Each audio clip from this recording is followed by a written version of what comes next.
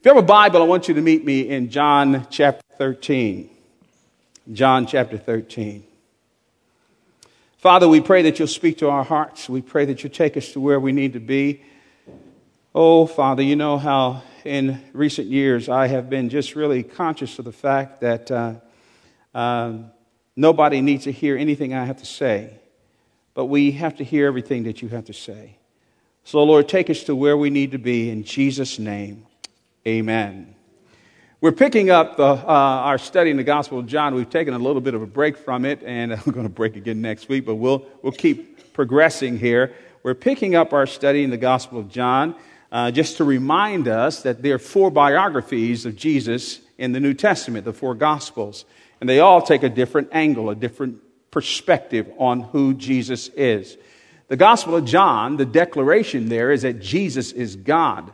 But the secondary implication, or as you read through the Gospel of John, you're not into it far before you get the point that John is driving toward decision. It is a specific decision, and that decision is believe, believe, believe, believe, and that's the reason why we've entitled this series "Believe." Now, I need to set the message up because we're going into a major section of Scripture here that is called the Upper Room Discourse. That's John chapters 13 through 16. Some would include 17, the high priestly prayer. That is the Upper Room Discourse. Now, what's important about that? I believe that every follower of Jesus Christ should major in and seek to master 2 of Jesus' sermons. One is the Sermon on the Mount, and the other one is the Upper Room Discourse. The Sermon on the Mount emphasizes how kingdom people should live, how we should live. And I think every believer needs to do a study on the Sermon on the Mount. That's Matthew chapters 5, 6, and 7. But I think secondly, every believer needs to do a serious study on John 13 through 16. I would include 17 there. Because this is Jesus distilling and summarizing everything he taught his disciples in principle form over that 3.5-year period of time. And it talks about the essence of transformative, victorious Christianity. Now, having said all of that, I've entitled the message today, Transforming Humility. Transforming Humility. It's interesting to me where Jesus chooses to start and what he does in setting up this summary session, this seminar session, so to speak, with his disciples. He doesn't begin with didactic teaching. He doesn't primarily begin with stating a bunch of propositions. He doesn't begin with some checklist of things that they need to do. But he begins with a stunning, shocking thing that sets the trajectory and causes them to want to hear everything that he has to say. He begins by a discussion on humility. On humility. Who was it? Samuel Bringle, who was an early Salvation Army official, was once introduced, and he was an incredible orator and speaker. He was once introduced as the great Dr. Bringle. Well, after his lecture, he goes back home, and he later wrote in his diary, quote, "If I appear great in their eyes, the Lord is most graciously helping me to see how absolutely nothing I am without him, and helping me to keep little in my own eyes. He does use me, but I am so concerned that he uses me and that it is not of me the work is done. The axe cannot boast of the trees it has cut down. It could do nothing but for the woodsman. He made it, he sharpened it, and he used it. The moment he throws it aside, it becomes only old iron. Oh, that I may never lose sight of this." Pray for me that I never lose sight of that. That I never lose sight of that. You see, the strength of pride must eventually surrender to the power of humility. Let me say that again. The strength of pride will always surrender to the power of humility. That's the reason why you have to embrace humility, or else you're going to be broken. Willful, proud people don't end up well. Every proud person will be broken. Every last one. In fact, the trajectory of human history says that every knee is going to bow and every tongue is going to confess that Jesus is Lord to the glory of God the Father. Humility is not optional. Humility is required. To be distinctively Christian means that the umbrella characteristic of authentic Christianity in terms of what people see is humility. It's humility. But I think I'm going to say some things that might surprise you, because I think the way we think about humility is not exactly what the Bible teaches about humility. True humility grows out of our relationship with God. And I actually think in context, in Jesus beginning this upper room discourse and the things that he wants to say and remind them of, this is sort of like the wallpaper or the screensaver to what he's really saying. That true humility really, really grows as a result of our walk and relationship with God. The closer you get to him, the less you ought to be preoccupied with yourself. The more you walk with God, the less concerned you are about the affirmation, adulation of other people. You can't get close to God and hold up your resume at the same time. Humility grows out of relationship with God. Now, sadly, too many of us are seduced by a spirit of competition, comparison, and criticism. That's the stuff of the world in which we live. So in many circles, what I'm talking about today is just like, you're nuts. You're absolutely crazy. This is a competitive world. You got to be better than. You got to pull this puppy off. You got to be a winner. You got to be sharp. You got to do all this stuff. Now, by the way, let me say parenthetically, humility does not mean the lack of pursuit of excellence. That doesn't mean that at all. However, I want to help us understand something. Competition and comparison and criticism are all evidences of pride. The spirit of pride. And too many of us get seduced into that. And that becomes a primary motivational, three things become primary motivational homepages for what we do. And it's not good. You might be surprised that I included criticism in that list. And because what I found is that people who are critical, now there is healthy criticism, don't get me wrong, but constructive criticism points to solution. It is not just a celebration of what you did wrong. But people who are critical, it's evidence of pride. It's evidence of saying that, I got to prove that I'm right and you're wrong. It is, and by the way, often it's a manifestation of an unhealthy perfectionism. And I would say, by the way, don't call yourself a perfectionist. That's not a compliment. That really is not a compliment.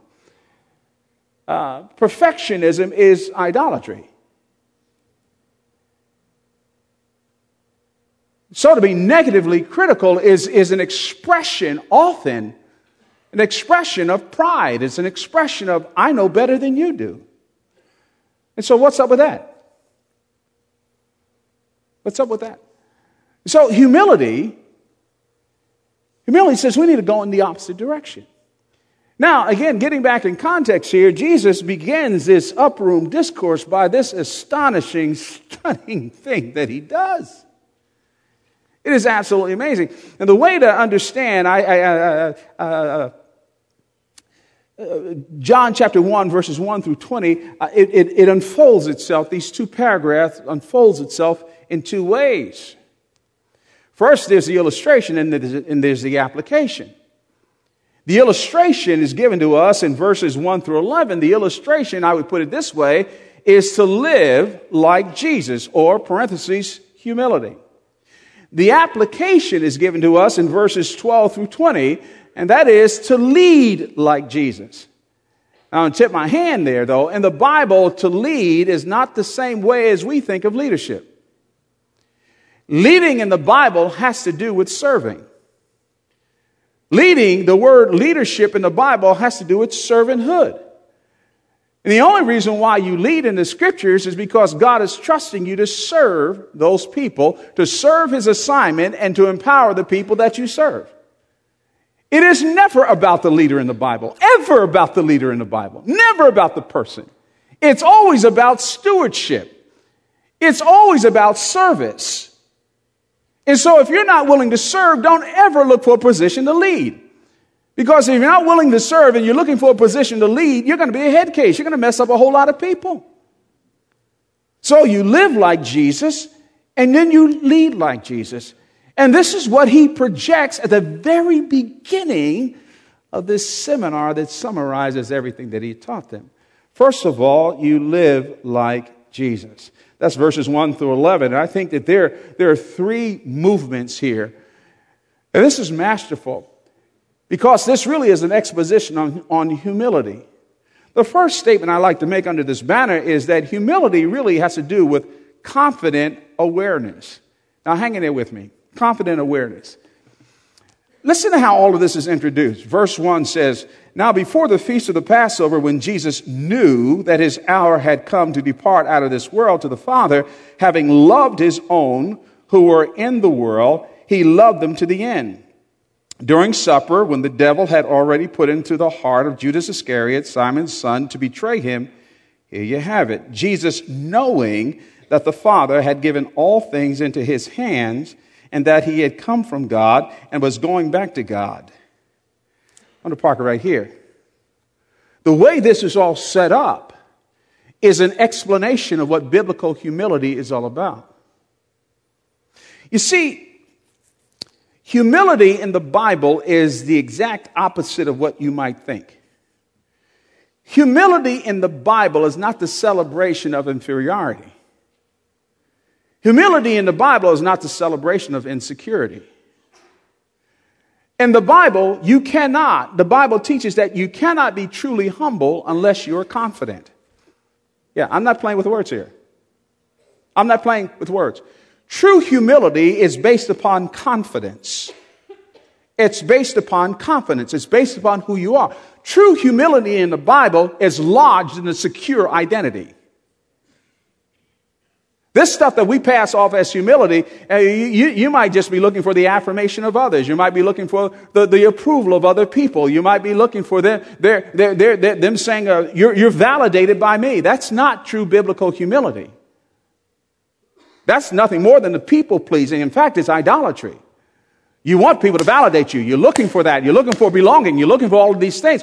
That is not biblical humility. Biblical humility extends from security. It extends from who you are. You're looking at me strange here, but if you look over in Philippians chapter 2, beginning there, when Paul says, laying aside or considering others more important than yourself, he uses the illustration of Jesus. And he talks about when Jesus departed from heaven, he was equal with God, and he didn't have to fight with that. He knew what he had. He knew where he belonged, so he could lay it aside. And he's doing the same thing here in this text. This is not the celebration of inferiority. This is a statement of identity. This is who I am. Healthy humility is a supreme statement of confidence. Not self-reliance, but confidence in my identity. Who I am. Who I am. Jesus knew. What did he know? It says right here in the text. He knew 4 things. This is before he did the act. He knew these 4 things. Number 1, he knew his hour had come. Meaning that he was headed to the cross. This is why he was born. He had a date with death, with the payment of man's sin. He knew that. What else did he know? He also knew that what he had. Verse 3 says that the Father had given all things in his hands. He wasn't struggling for validation from God or anybody else. He knew what he had. That God had given it to him. He knew he had it. Wasn't struggling to find it. The third thing that he knew is that he knew where he came from. Fourthly, he knew where he's going. This statement of knowledge. Do you know your position in Christ? Do you know how secure you are in him? Do you know your inheritance? Do you know that you don't need ultimately the validation of other people? No, it's nice. Certainly we should encourage one another. I'm not talking about that. But ultimately, your identity is not wrapped up with what other people say about you or in their validation. And if you start serving, hunting down affirmation, hunting down validation, hunting down approval, it never ends well. It never ends well. Because the first time somebody ignores you, they don't give you an attaboy, or they miss, whatever they do, just forget about you, this kind of thing, you're in a fetal position. It just doesn't work. And Jesus begins by modeling this to us. You say, that was Jesus. Well, yeah, it was, but as we'll read in the text, he says, you got to do the same thing that I did. You got to be what I am. And so it begins with this supreme sense of confidence. He knew who he was. And so because of that, there's this selfless service. Notice how he sets this up. This is the reason why when you read your Bible, always read it in context. You'll jump down to what Jesus did, but you'll disconnect it from the security of who he was. So verses 4 and 5, what did he do? After knowing all of this, and by the way, it just continues. Because he knew where he was going, he knew what he had. Verse 4 says, he rose from supper, he laid aside his outer garments, and taking a towel, tied it around his waist. Then he poured water into a basin and began washing his disciples' feet and to wipe them with a towel that was wrapped around him. Sometimes these stories, we know them, and we because we know them, we kind of like skip over stuff. But this is an amazing thing that Jesus does here. The particulars of what he does is tremendously important. Tremendously important. Verse 4 tells us, you say, well, what's with this taking off of the outer garment? Did he strip down to his underwear? What was this stuff all about? Well, no, he didn't strip down to his underwear. But and the disciples, they understood this. We don't get it because we're not back in that culture, but they understood this. Let me back up and say this. That if you were a house of some substance during the time of Christ, and you had servants, the washing of feet was the job of the lowliest of all the servants. There was a pecking order. And the servants in the household who did menial tasks, the dirty jobs, they would not wear their outer garments. They had clothes underneath that they weren't afraid to get messed up. So what does Jesus do? This is a powerful visual. These disciples are there and they know all this stuff. What Jesus does, in essence, he takes off his outer garment and he adopts the dress of a lowly, menial servant, and he did what servants did. What does this say? It says to us that he did not draw attention to his rights and privileges. He had them, but he didn't draw attention. You see, humble people don't have to do that. Humble folks don't have to draw attention to their rights and privileges. They have them. They know that they have them. They're there. But they don't have to let you know and let everybody else know who they are, what they accomplished, where they're from, the degrees behind their name. They don't have to do that. Why? Because they're greater than what they have. They know that they have it. Because they know that they have it, they don't have to lead with it. They just don't have to lead with it. It's there. It's kind of like, I'll never forget that. I don't know why. I just thought about this. My youngest son was a phenomenal baseball player. And I told y'all he was my early retirement program. And then he decided to go into ministry. But I remember as a freshman, everybody heard about Brendan Luritz coming up, and and he was a little nervous there. As a freshman, he was trying to make the varsity team and this kind of thing. And I'll never forget taking him through going through that first practice. I said, Dad, I don't know, man. It's just as I said, hey, son, here's the deal. Good meat makes its own gravy. Know who you are, do what you do.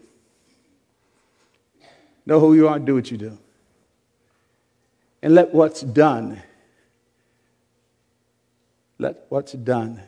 declare who you are. Jesus knew he had it. So he didn't have to draw attention to himself.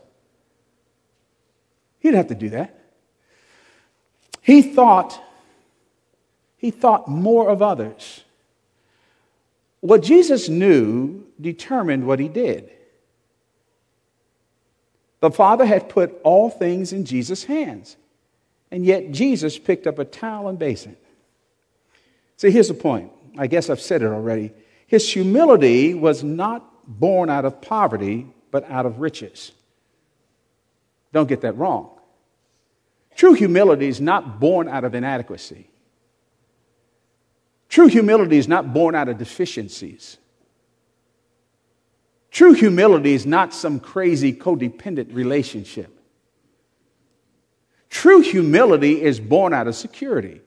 True humility is born out of your riches. So because of that, Jesus could think less of himself and more of others. Again, because he knew who he was. He knew who he was. He wasn't looking to others to give him what he already knew that he had. Now, herein lies a little bit of a problem, however. There is this perceived indignity. When Jesus does this, now we bust on Peter, but I happen to believe, the text doesn't say this, but I happen to believe that Peter was probably speaking for everybody else. Everybody else felt this. Peter just had the chutzpah to say it. So, the text says here, look at here, verse 6. He came to Simon Peter, who said to him, Lord, do you wash my feet? I think that's a little weak there. I mean, it is a question, but I think it's a statement. I think Peter's making a statement. What do you do? Don't do that. You wash my feet? Why are you doing that? Don't do that. Peter was indignant. And I think the other disciples were indignant. Don't do that. Peter was the one who said, you're the Christ, the Son of the living God. You don't do that. Come on, man. Don't do that for me. People treat me very nice, very kind. You all treat me. You're kind to me, Karen and myself. You treat me very kind, very nice. When I travel and speak these days, my son he's crazy. My oldest son, Brian, he goes, Dad, you ain't on the Chitlin circuit no more. I said, oh, come on, buddy. But when I travel and speak, by and large, people treat me so nice. It's a little nauseating sometimes. It really is. I got a rollerboard. The dude meets me there, and he wants to, let me carry you back. It's a rollerboard. I can roll the thing, okay? And plus my wife, and she was here, what are you? Come on, pick up the thing. And they get it. Sometimes people get offended because you won't let them do certain things for you. Well, flip this around. Peter understands that he's Lord. Why? Tell me, why you do this? We can do this. Thomas, Bartholomew, Andrew, John, Matthew, get some water. Jesus, you don't have to. We can do this. Don't do this. Well, in typical Peter fashion, when Jesus answered him and the lights come on, he goes to the other extreme. So Jesus responds to Peter, answered him, says, what I am doing, you do not understand now, but after it you will understand. Peter said to him, you shall never wash my feet. I can imagine Jesus. Come on, man. Jesus answered him, Look, buddy, if I do not wash you, you have no share with me. Now, that has caused some Bible scholars a little bit of a heartburn, this expression. What does he mean by that? If I do not wash it, is he saying that the washing of feet in and of itself is the essence of that is cleansing? No, I don't think what he's saying to that. However, I wouldn't move too far away from that. I think what he means by it, the whole foot washing is a symbol of what would take place on Calvary and the cleansing that would be secured by the cross. This is foreshadowing what I'm going to take place. Peter, you don't have any idea what this is connected to. That's what Jesus is saying. Well, basically Jesus is saying, unless the Lamb of God has taken away a person's sin, he or she can have no relationship with me. Well, Peter gets the message at this point. Peter gets the message. And I think basically what Jesus was also saying is, look, the message was more important than my image. What this means is more important than how you perceive me. Keep that in mind. What this means is more important than how you perceive me, than what you think about me. See, we serve out of a right motive. We serve because this is right to do. And the message that we send as servants is more important than our personal image. If you're serving to manage your image, stop it. Don't serve anymore until you can get that straightened out. It's not about managing your image. It's about the message that is being sent when we serve. Well, when Jesus straightens it out, Peter goes to the other extreme and he starts saying, Lord, verse 9, not my feet only, but also my hands and my head. And Jesus said, I ain't here to give you a shower or bath, buddy. Jesus said to him, the one who's bathed doesn't need to be that. You're already clean. Don't go there. So the very first thing is that we find this incredible model. And what Jesus is saying is that I want you to live this way, that is, bathed in and mired in authentic humility. That humility is an expression of confidence. Confidence in who you are, confident in the fact that you belong to Him. Your source of hope and your source of strength and your source of affirmation is not found in what fellow human beings can give you, but it's found in your identity in Christ. And then he says, okay, here's the application. I want you to lead and serve like Jesus. I want you to lead and serve this way. And that's what verses 12 through 20 is all about. Now, I think he's saying three things again underneath this banner. Number one is that you got to model the destination. Verse 12, he says, when he had washed their feet and put on his outer garments and resumed his place, he said to them, do you understand what I have done to you? You call me teacher and Lord, and you're right, for so I am. I am your teacher and Lord. If I then, your Lord and teacher, have washed your feet, you also ought to wash one another's feet. For I have given you an example, that you also should do just as I have done to you. You see, at its heart, humility and servanthood is a portrait of a desired destination. That's what it's really all about. And he says, okay, I've done this for you, and the reason why I've done this for you is because you need to model and do the same thing. It's not about you. In fact, it's never been about you. It's all about what I want to do through you. In other words, I think when Jesus washed their feet, he was actually sending three messages. Number one, it was a display of love. That's how the whole section begins. It's a display of love. Display love. It was a symbol of cleansing. Point to the one who can cleanse all of us. Thirdly, it was a model of service. This is how you go about your Christianity. Do this. Don't fight and battle for position or fight and battle for recognition or look for somebody to do for you what only God can do for you. No, it's all about love. It's all about cleansing. And it's all about service. And we're to be characterized. And he says, do these things, you do this. So we're to be characterized by sacrificial love and service that is born out of compassion and identification with others.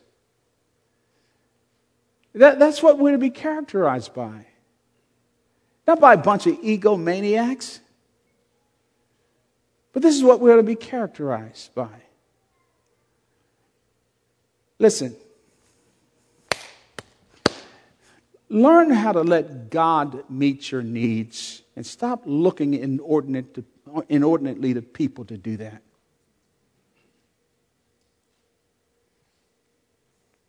Yeah, I'm going to say this, and it might offend some people. Some of us need to stop being so needy. Did you hear what I said? Some of us need to stop being so needy. I know that's counterintuitive. Yes, do we need one another? We do. But stop treating other people as if they're your Savior. We can only point people to the Savior. We can only point them to the one who can meet their need. And some of us are angry as spouses, and we're upset with parents, and we're upset with other people because we're expecting them to do for us what only God can do for us. They can't do it. They just can't do it. And we waste our entire lives going down that bunny trail. I didn't plan on saying that here, but we waste our time. I've met people who are frustrated their whole lives. They're angry. They're bitter. They can't get beyond themselves. They stand in their own way because, yeah, they have hurts. They have pains, but they've committed idolatry. They keep trying to get other people to do what mama didn't do or should have done or say this, or they don't have forgiveness in their hearts, and it blocks them from authentic humility. And I think what Jesus is saying, really, it's not a stretch in the text. I think he was saying to the disciples, hey, get past yourself. Get over you. Get over you. You can only have sacrificial love when you know you've been loved. Okay, I love you.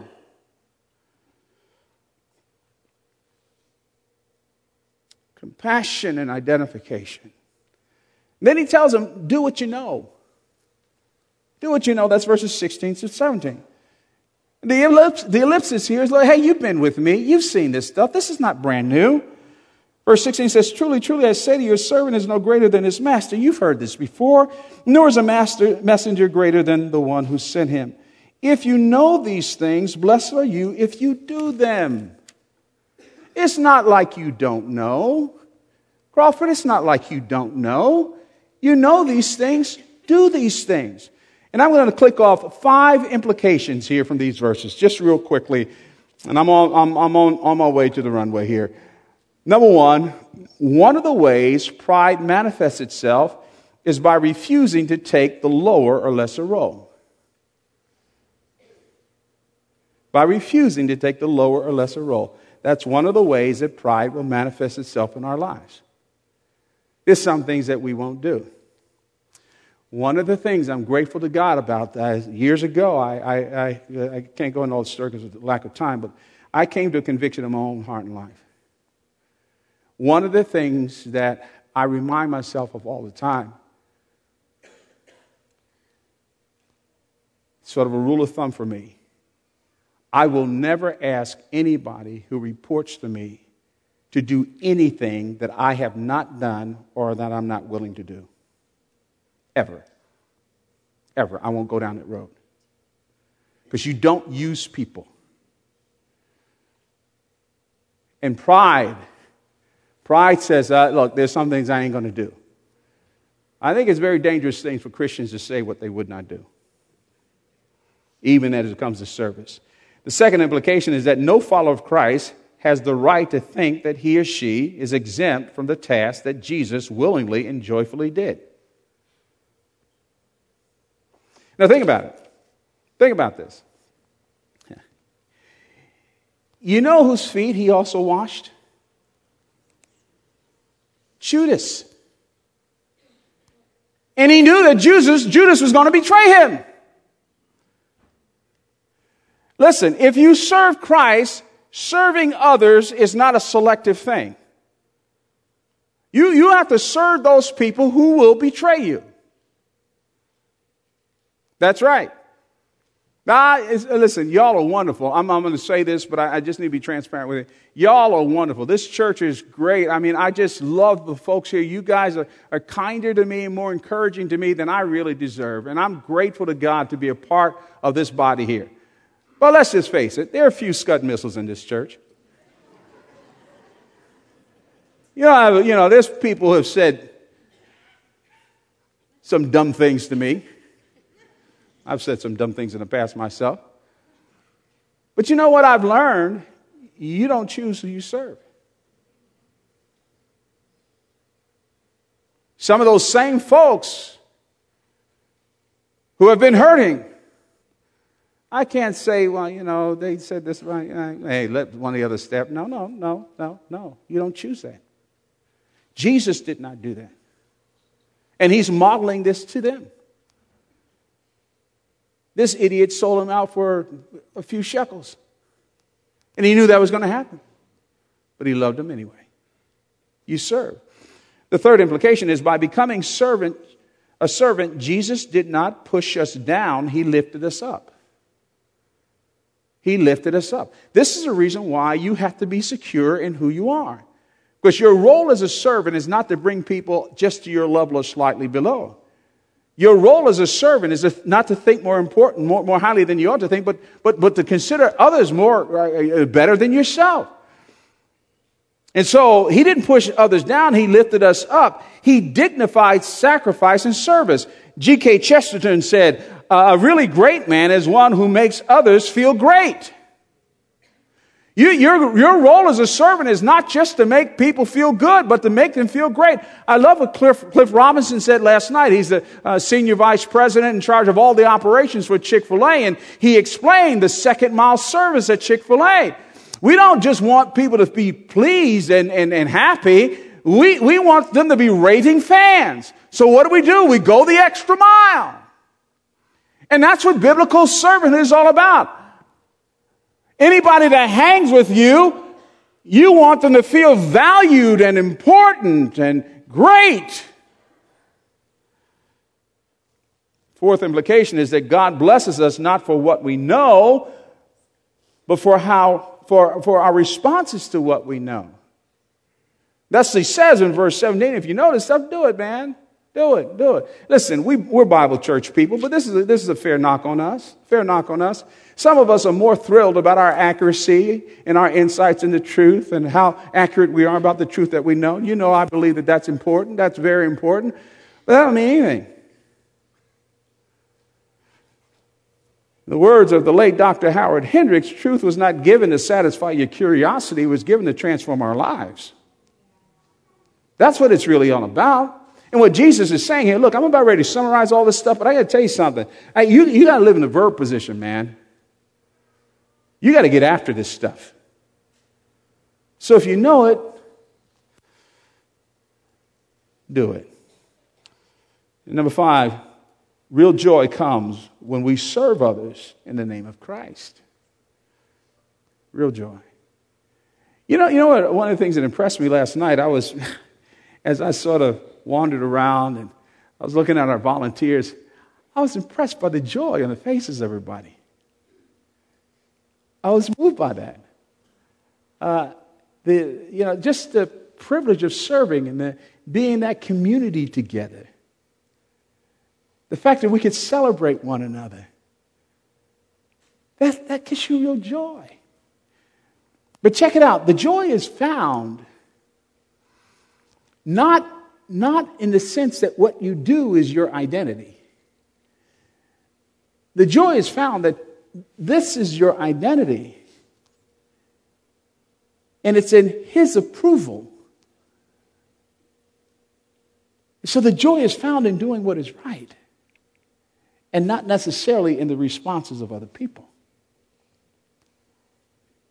Again, that's the reason why humility is mired in confidence. In confidence. And then the final thing is that here, Jesus is saying that there is real power in submission. For the sake of time, I won't read all these verses, but I want to jump down to verse 20.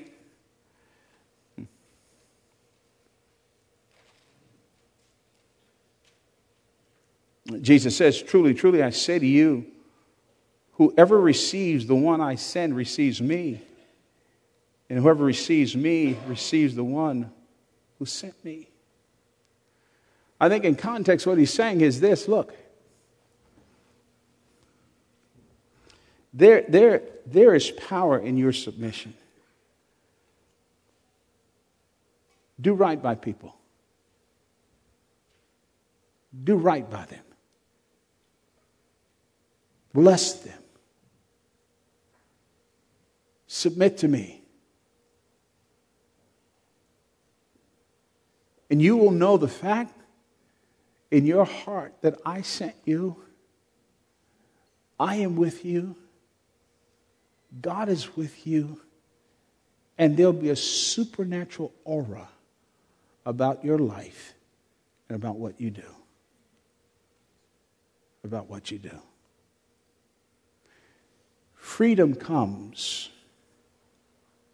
Freedom really comes when you're detached and you know where your source of affirmation and hope and security comes from. You can give. You can bless. You can go about your business. You become a channel. You're not looking for people to give you what only God can give you. Serve. Never forget that to be distinctively Christian means we belong to the sorority and the fraternity of the town and the basin. That's who we are. We're Jesus' hands. We're Jesus' feet. We're his eyes. We're his ears. But more importantly, we're his heart. We're his heart. Let's stand there.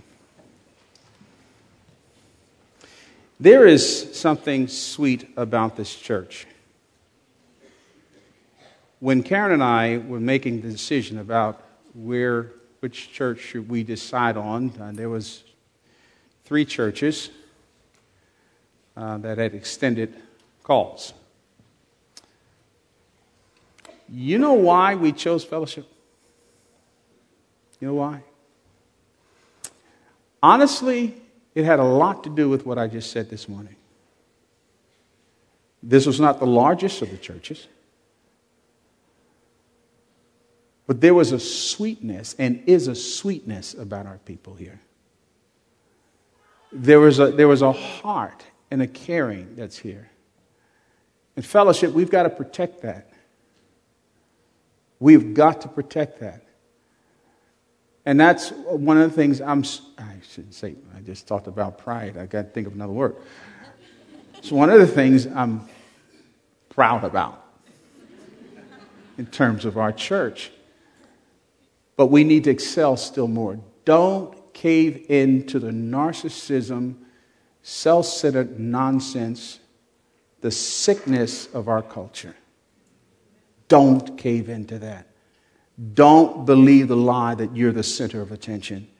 Jesus is. Jesus is. If you're not a follower of the Lord Jesus, you can be right now. All you have to do is say, Lord Jesus, thank you for dying on the cross for my sin. I turn from my sin and I trust you. I'm going to ask you to do 2 things. For those of us who are followers, and maybe you've been serving for less than noble reasons. I've been there. The one thing I'm going to ask you to do is to repent. Tell the Lord that you have been looking to people too much to give you what only He can give you. Repent of that. Maybe you've been hurt. And you sort of shrunk back. I want you to repent of self-pity. Repent of that. They crucified Jesus. Judas betrayed Him. I want you to repent of that. And the second thing I want us to do is that this afternoon, sometime, get on your knees and open up John 13, 1 through 20. And read it out loud. God, help me to live like Jesus and to lead like Him. There's too much of Crawford still around in my heart and life, and I find myself praying about this stuff. I find myself praying about it a lot. Because I don't want to grow old and be some little irritating, entitled snot. We need to be givers. Amen? Father, thank you for your love and mercy, and thank you for your grace, and thank you for what you've done in our lives, and thank you for this, this astonishing, stunning thing that Jesus did. Lord God,